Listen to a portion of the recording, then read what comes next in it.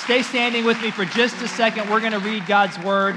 And my name's Daniel. I'm the community pastor here. And it's my honor to get a chance to share with you for week 4. I almost said week 3. Week 4 of our series, This We Believe. And this is just such a powerful series. It's one that's really been near and dear to my heart because I'm passionate about us as Christ followers, not just having a blind faith and not having an ignorant faith, but having a faith where we know that we can trust in what we believe, that we know what we believe, and then we can trust in what we believe, that we're not just blindly following just what a book says, we're not blindly just following what a pastor says, we're blindly following what our parents say, but that we know what we believe and that we know why we believe it. So what we've been doing in this series, we've been looking at core beliefs that we share, not just beliefs here at Core Church, but beliefs that we share as the church universal, that most anyone who calls themselves a Christ follower, believes in these things as well. And so today we're going to be looking at communion. I hope it's something that, it takes something that we do every week and just sheds a brand new light on it. So if you have a Bible, would you turn with me to Luke chapter 22? Luke chapter 22. And if you don't have a Bible, I encourage you to download the YouVersion Bible app from wherever you get your apps. And we're on that app. If you go to the events tab in that app, you can follow along with today's message. The scripture's there. There's a reading plan. You can stay on top of events happening here at the court at church, and you can take message notes as well. So we're going to be in Luke chapter 22. I'm reading out of the New Living Translation, and we're going to pick it up starting in verse 14. It says, "When the time came, Jesus and the apostles sat down together at the table. Jesus said, 'I have been very eager to eat this Passover meal with you before my suffering begins. For I tell you now that I won't eat this meal again until its meaning is fulfilled in the kingdom of God.' Then he took a cup of wine and gave thanks to God for it. Then he said, 'Take this and share it among yourselves, for I will not drink wine again until the kingdom of God has come.' He took some bread and gave thanks to God for it. Then he broke it in pieces and gave it to the disciples, saying, 'This is my body which is given for you. Do this in remembrance of me.' After supper, he took another cup of wine and said, 'This cup is the new covenant between God and his people, an agreement confirmed with my blood, which is poured out as a sacrifice for you. But here at this table, sitting among us as a friend, is the man who will betray me.'" So we're going to talk about communion today, and we're going to read together our belief and our statement of belief about communion. And all these statements that we've been going through in this series, they're available on our website. Just go to the core beliefs section on there, and you can see these all at once. But today we're going to talk about communion. So I would like for us to read this together and read this out loud. Here we go. "We believe in the Lord's Supper. Communion is the remembering and appreciation of Christ's death on the cross." So Father, we come before you today, and as we look at communion, God, as we examine the elements, God, as we examine the history, as we examine what happened, we open up our hearts for you to speak to us today. God, we don't want to just leave with some head knowledge. God, we don't want to just leave knowing a couple of cool new facts. God, we want to leave being transformed by the grace that you show us through communion. And so, God, we open up our minds, we open up our hearts. God, would you speak to us today? Would you challenge us today? Would you grow us in our faith today? And if you're ready to hear from God, can I get a big amen? Amen. Awesome. You guys can be seated. Man, I love it. People applauding for the intro of the message. You're in for, man, it's going to be a good day today. Thank you. So, any baseball fans in the house? Couple of you. Awesome. I am not a baseball fan, full disclosure. But once a year, my wife, at the company she works for, they have a Drillers Day at Driller Stadium. Now, if you've been to the new Driller Stadium, I want to tell you, it's pretty sweet. There is all kinds of stuff for kids to do and families to do. They have of course, all the food vendors, and then they have bouncy houses, and they have an actual playground and a splash pad and all kinds of stuff, which is great because when the Surratts go to a baseball game, we go for everything but the baseball.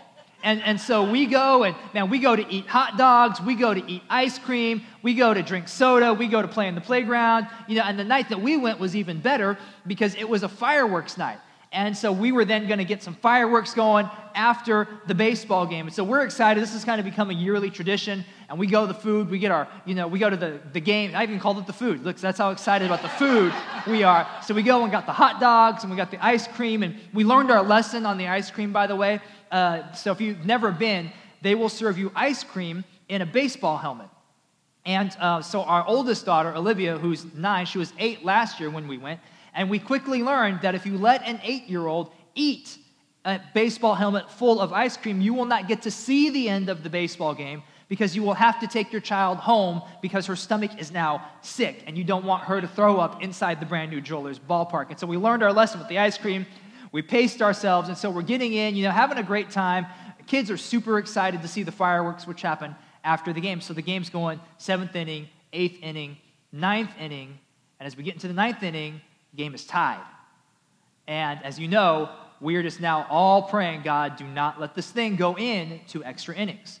So, setting all that up, 2 seats down from me on my right, there is a gentleman from the greater generation, and he is sitting there, and he is there for the exact opposite reason that my family is there. We are there for everything but the baseball. But this man was an absolute diehard baseball fan. He's sitting there. Not only is he watching the game, but he has got earbuds in and he is listening to the game on the radio. And so you just picture this man here. He's decked out. He's got his Jewelers polo on. He's got his cargo khaki shorts, his white New Balance shoes, his white crew socks. Was painting you a picture, and then so he's watching the game. He's listening to the game. But not only that, but he's got paper and a pencil and he's taking stats on the game. And I'm looking over at him. I'm like, sir, they keep the stats for you on the scoreboard. You don't have to do this yourself. They do it for you. They're right there. But he's keeping his own stats. And so we go in, 9th inning. We're just praying now at this point, God, let anyone score. I don't care if it's the Drillers. I don't care if it's Arkansas. Just someone please hit a run so we can see the fireworks. And then, of course, does not happen. So we're headed into extra innings. So I quickly pull out my phone and I research, hey, because in minor leagues, I'm like, please let there be something where they don't have to play a full inning. Maybe they just call it after, it's like, hey, tie, everyone gets a juice box. You guys all did great. But I find out that in minor leagues, they start extra innings with the runner already on second to try to speed up the game. And so the gentleman then looks at me, leans over and says, hey, do you know about the minor league baseball rule? And I said, yes, sir, I actually just looked it up. They start with the runner on second. And then he says this to me in the most sincere, tender, I don't know if there was like a twinkle of tear in his eye or something. He looks over me and says this, kid you not, word for word, he says, why would anyone want to speed up baseball?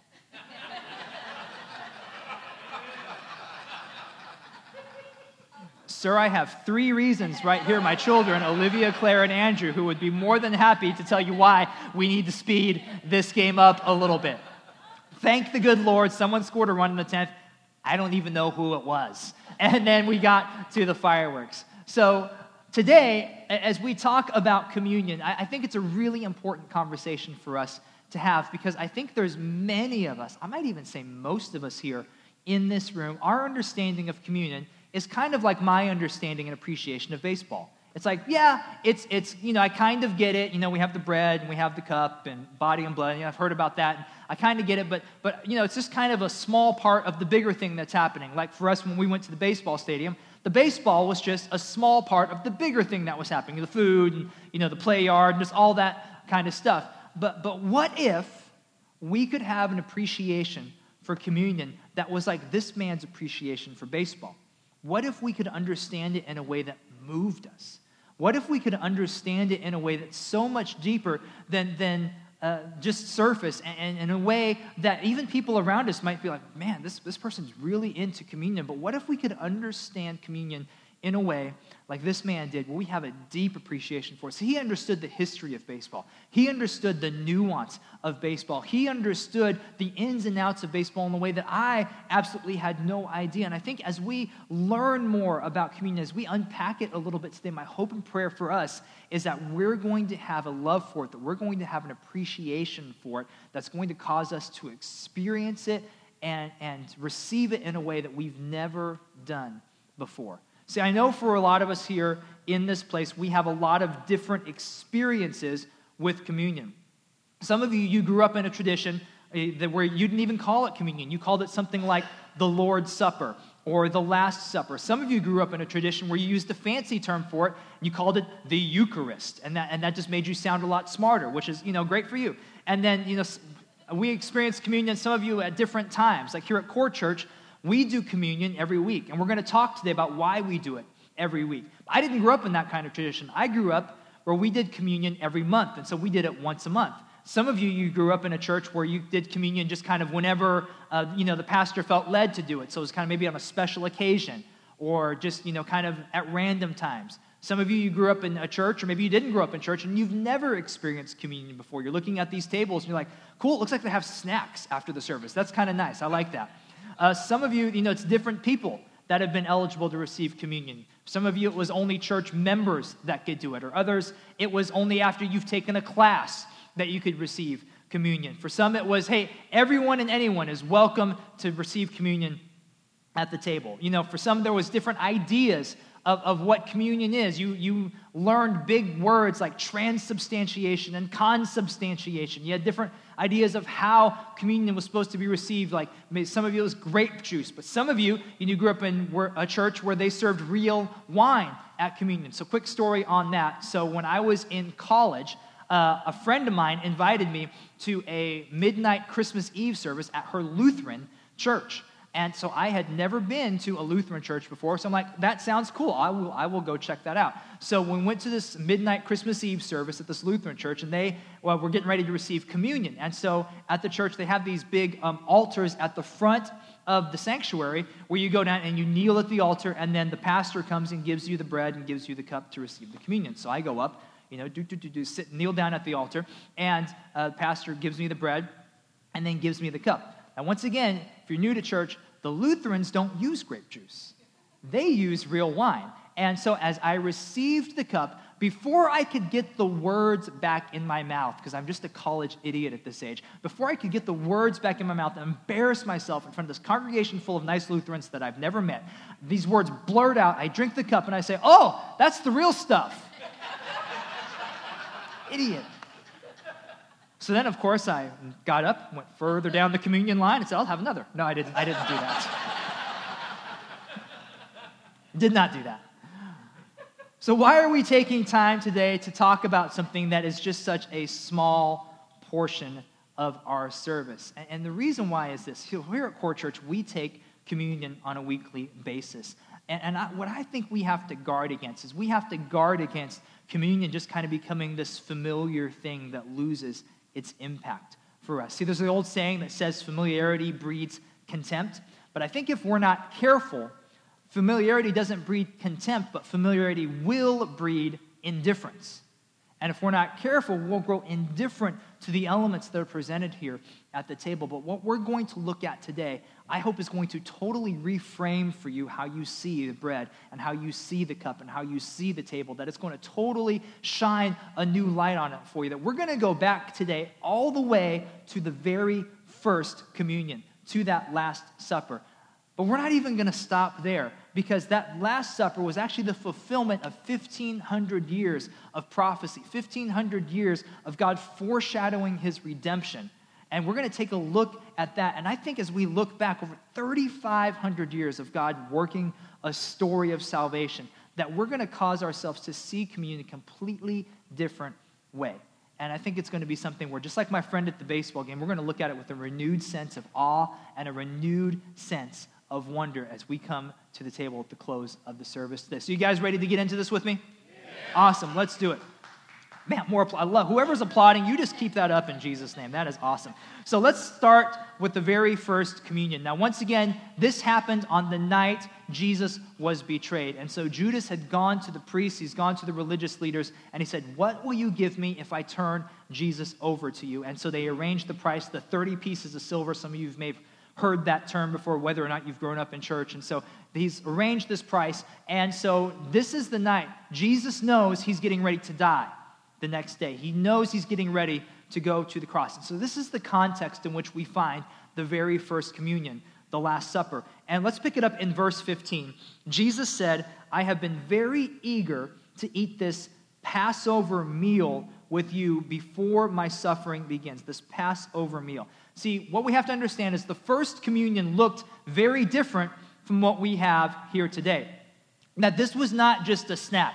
This was not just a cracker and a juice box. This was not just a small table with a decorative black cloth and, cool fake candle, because we don't trust you guys with real candles. So, this was not that. This was not, if you grew up in a church that had a giant, in remembrance of me table, this was not even that. And so what this was an actual meal. And this was guys sitting down together to have an actual meal together. And this was not just any meal, but this was a Passover meal. And it's very significant that the first communion happened during Passover. It's very significant. This was not accidental timing. This was very on purpose that it happened during Passover. And it's important for us to understand this context, because I don't know about you guys, but I am not Jewish. I know you couldn't tell by looking at me, but I'm not Jewish. And so for us, you remember the Bible was written in a completely different historical context and a cultural context. And so there's things that happen in the Bible that are hard for us to understand because we don't know the culture in which it happened in. And this is one of those things that the significance of it kind of gets lost on us, because unless you grew up in a traditional Jewish household, you're going to miss some of the things that happened during this meal. So this is what we're going to unpack today. We're going to unpack communion through the lens of Passover. We're going to unpack why this had to happen during this time and what Passover is and how it impacts how we view communion. I think it's going to cause us to see it in a completely different way. So what is Passover? Passover is the time when the Jewish people remember their deliverance from Egypt and from Pharaoh. So if you remember the old movie, The 10 Commandments, Charlton Heston, let my people go. This is the thing that we're talking about. It's one of the most holy days, one of the most holy rituals on the Jewish calendar. And so this is the meal that Jesus and the disciples are eating together, the Passover meal. And so I want to look at some of these elements of the Passover meal. Now, one of the things that would have happened during the Passover meal is they would have eaten a lamb together. That would have been the main course of the meal. Now, I did not bring a lamb roast because about this time you all start to get hungry, and I know if I have a large chunk of roast meat up here, I will lose you for the rest of the message. You'll be thinking about lunch. You'll be thinking about, where can I get a lamb roast? Maybe we'll get gyros after the service. No, I need you to stay with me. So I did not bring the lamb roast, but just suffice to say that they would have had a lamb roast at this. Now, this is really significant of why this happened. I want to explain why they ate lamb during Passover. So during this time, remember, it's Moses versus Pharaoh. Moses is fighting for the freedom of the Jewish people. And so he goes to Pharaoh, let my people go. 9 times this happens where Moses cries out to God. God sends a plague to the nation of Egypt. So this was the water turning to blood and flies and locusts and darkness and all this kind of stuff. You can read about this in the book of Exodus. And so 9 times this happens. Moses goes to Pharaoh, let my people go. Pharaoh says no. So the 10th time is when all the stops come out, and God has to do something so extreme that he knows for sure that Pharaoh will not be able to resist any longer and release the people of Israel. So the 10th plague is this plague of death, where the firstborn of every household will die. But God provides a way out. He says to Moses, anyone who sacrifices a lamb and places that blood of the lamb on the doorpost of the house will not experience death, but death will pass over that house. And so the people of Israel went and sacrificed these lambs and then put the blood of the lamb on the doorpost so that the angel of death would pass over that house and everyone in the house would be saved. And this is so significant as we talk about Passover and about communion, because once again, the disciples would have understood this, because as Jesus shows up on the scene, John the Baptist looks at Jesus and he says, behold the Lamb of God who takes away the sin of the world. And you may have heard this term that Jesus is the Lamb of God and wondered what the heck that is, what the heck we're talking about here. Well, a lot of that comes from this discussion of Passover, because Jesus is the Lamb of God. He was sent and he was sacrificed and he was crucified so that when his blood, when his sacrifice is applied to the doorpost of our life, it's applied to the doorpost of our heart, that the judgment of God, that the judgment and wrath of God would not come down on us, but rather that judgment and death passes over us. Why? Not because we're good, not because of the things you've done, but because of the sacrifice of Jesus, the Lamb of God. That's a good place to say amen, church.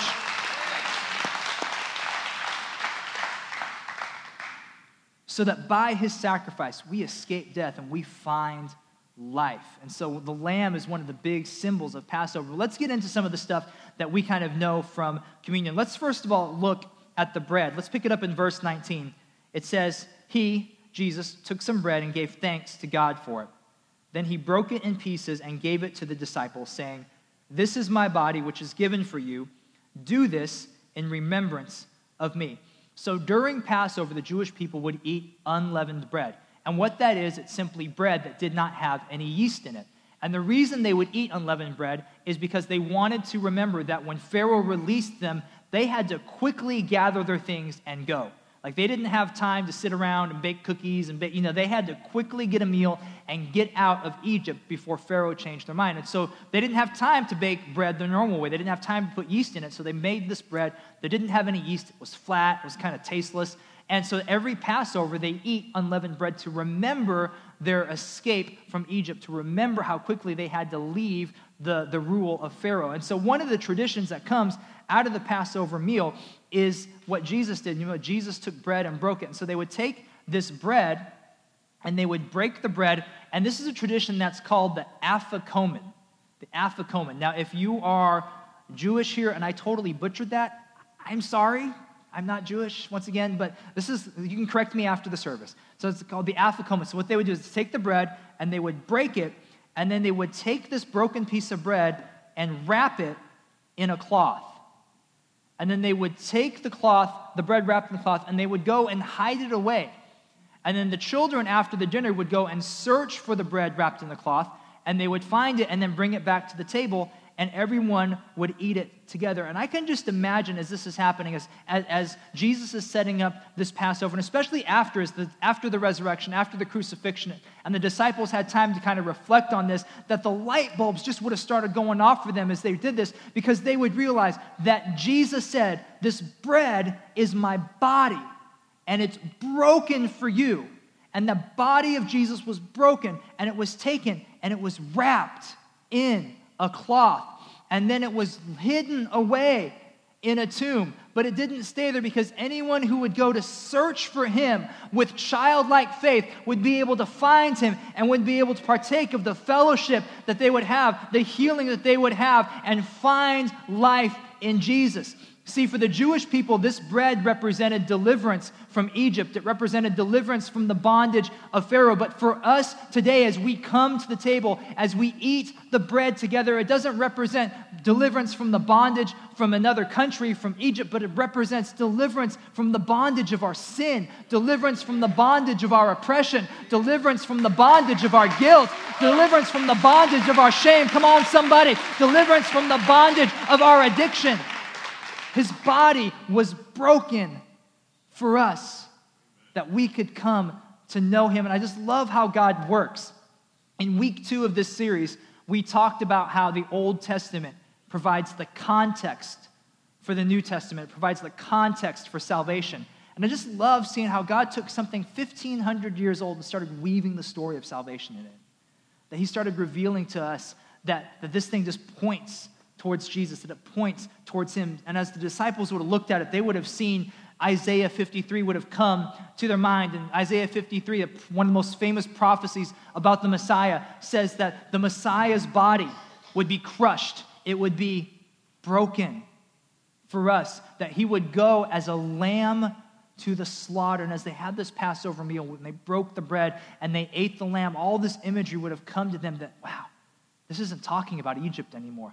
This isn't talking about something. This is talking about what Jesus has done for us. And God's weaving his story of salvation throughout the entirety of the book, guys, throughout the Old Testament pointing toward Jesus, and the New Testament, we see his life, and we get to now reflect back on it. We see his plan, his story of salvation. As we come to eat of the bread today, man, we remember our deliverance.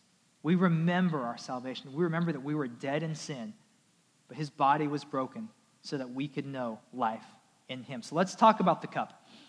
In verse 20, it says, after supper, he took another cup of wine and said, this cup is the new covenant between God and his people, an agreement confirmed with my blood, which is poured out as a sacrifice for you. So in studying this, I learned something I never knew before. That Jesus took the cup in verse 20, but it's actually the second time he takes the cup in the chapter. In verse 17, he takes a different cup.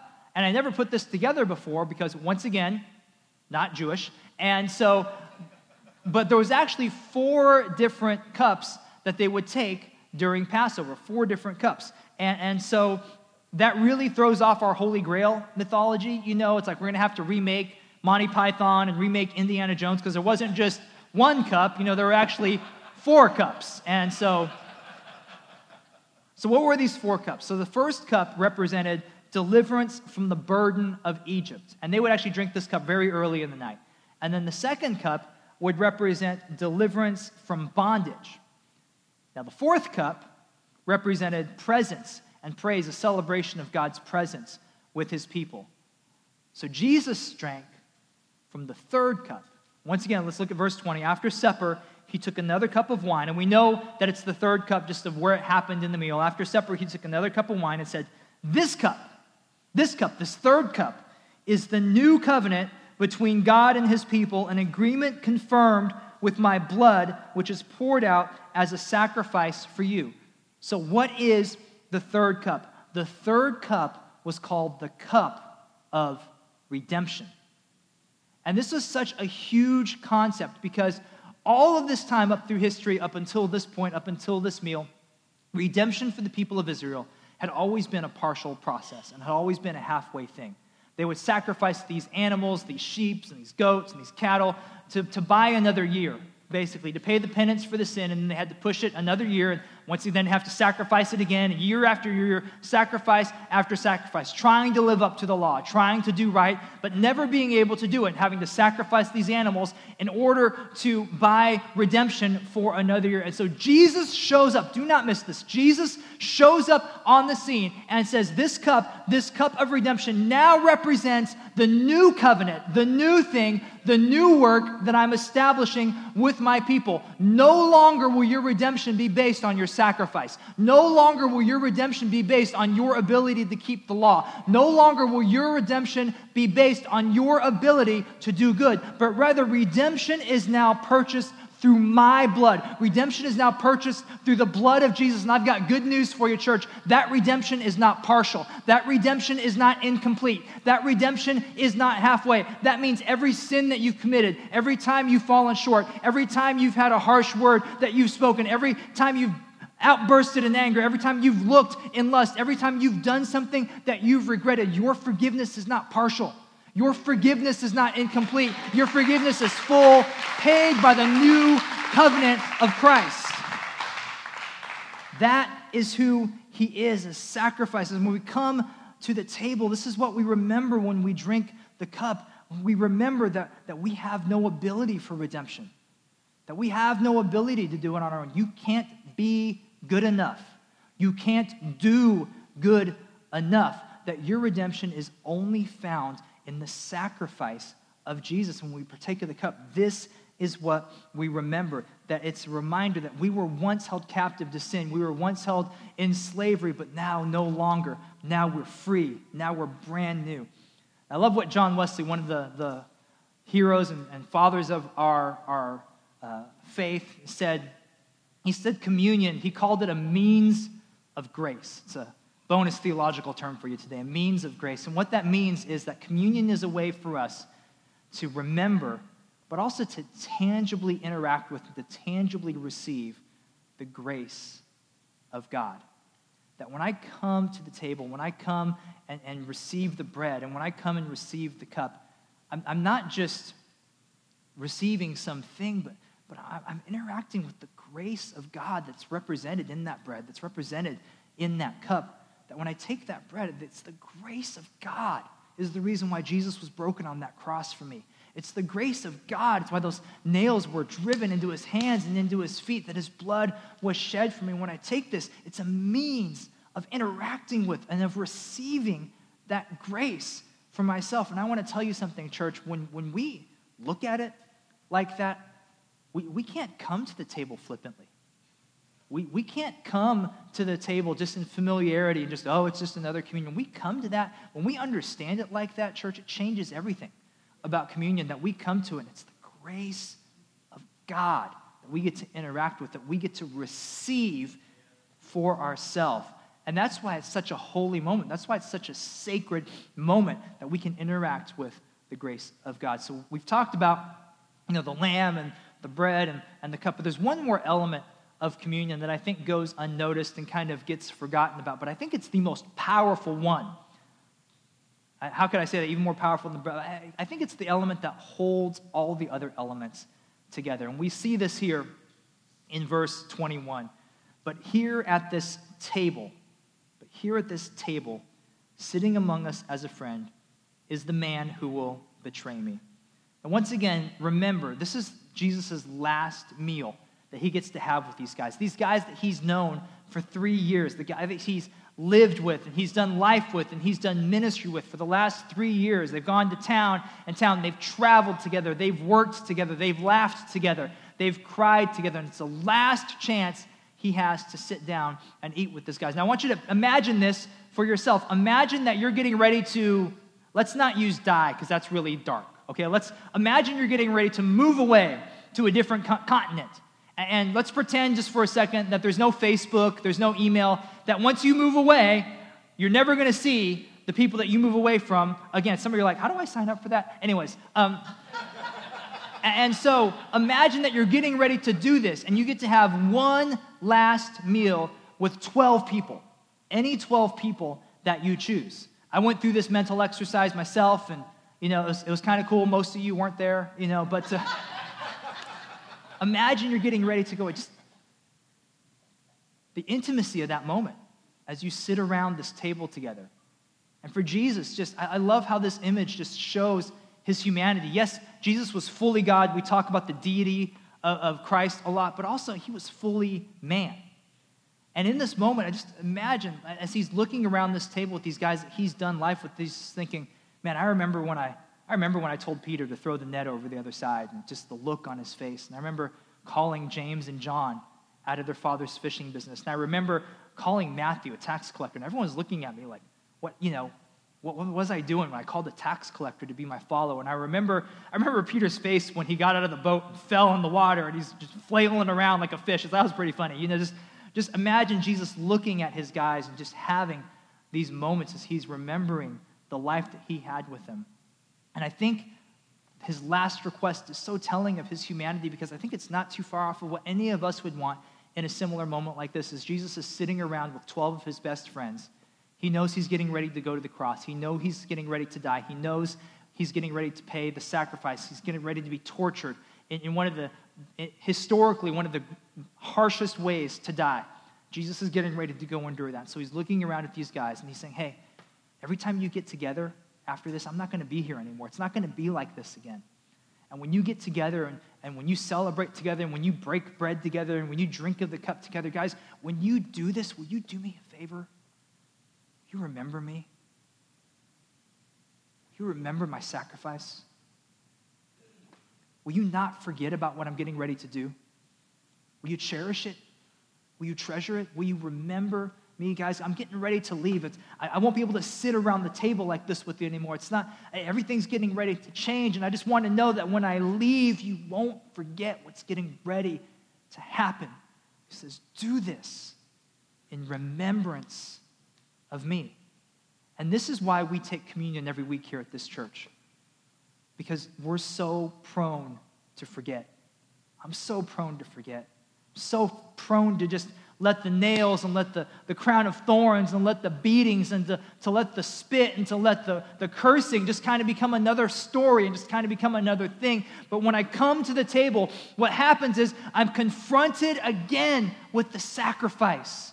I'm confronted again with the price of my salvation, and I'm forced to say, Jesus, I don't forget. I remember. I remember the cost. I remember the price that you paid to buy my freedom. And that's why we take communion the way we do. That's why we take communion at the frequency that we take it, because we don't want to forget. We don't want to forget. We're so prone to forget. We don't want to forget his sacrifice for us. But what I think that we miss in the table is that, so sitting at this table this last night, as Jesus is getting ready to go and be turned over and ready to be crucified, Judas is sitting at this table with him. And Judas, he's not getting ready to betray Jesus. He's already done it. He's already gone and talked to the high priest. He has 30 pieces of silver jingling around in his pocket. He's already done it. And Jesus says, sitting here at this table as one of my friends is the man who will betray me. And I want to tell you something, church. Every time we see table in Scripture, it's representative of fellowship. It's representative of relationship. And the image of the table is what I want you to get as we get ready to close, is that for all of us in this place, we have been Judas at one time or another. That all of us, we've betrayed God. We've done things that we know are contrary to what he wants us to do. We've sold God out for money. We've sold God out chasing pleasure. We've sold God out. I've sold God out doing things what I want to do, chasing after my own selfish desires, chasing after my own way. Just like Judas did, we've all done it. All of us sit here this morning guilty, and yet Jesus says, I want you at the table. I want you at the table. What I don't want you to miss this morning is this, church, that the reason why we have communion, the reason why the bread and the cup mean something, the reason why the cross and the blood and the body broken for us, the reason why he did it, the reason why we remember it, church, is not just to remember the sacrifice, but it's for us to remember why the sacrifice happened. And the reason why the sacrifice happened is so that you and I, once enemies of God, once people that wanted nothing to do with him, once people that said, God, I don't need you. God, I reject you. God, I want to do my own thing. God, I want to do what makes me feel good. God, I want to chase after my own thing. That even though we said that it's through the cross, it's through the sacrifice, it's through the blood and the body broken for us, that we can sit at God's table. That we can have relationship with him, that we can have fellowship with him. This is why all of this matters. This is why all of this is something that we need to cherish and remember week in and week out. It's because his body was broken, his blood was shed so that I could know him, so that I could sit at his table, so that I could somehow, in my sin, in my brokenness, in my fault, in my failure, have an intimate relationship with the God of the universe. See, communion is a ritual that is rooted in relationship. Communion is a ritual that is rooted in relationship. The whole reason all of this happens, the whole reason we do this, is not because we're morbid, it's not because we're trying to, it's because of the table. That he wants us at his table, that he wants fellowship, he wants relationship, he wants to sit with us. Our brokenness, our shame, our filth. We're all Judas. We've all betrayed him. We've all turned our back on him. He said, you can sit at the table with me. I know what you've done, but you can sit at the table with me. I know the thoughts you think, but you can sit at the table with me. I know the things that you do behind closed doors when no one else is watching, but you can sit at the table with me. I know the things that you hide in your heart, but you can sit at the table with me. I know the things that keep you up at night, but you can sit at the table with me, because I've paved the way through the sacrifice of my son. I've paved the way through the body that was broken and through the blood that was shed so that we could sit at the table with him. That's what communion is, church. And so, would you stand with me today?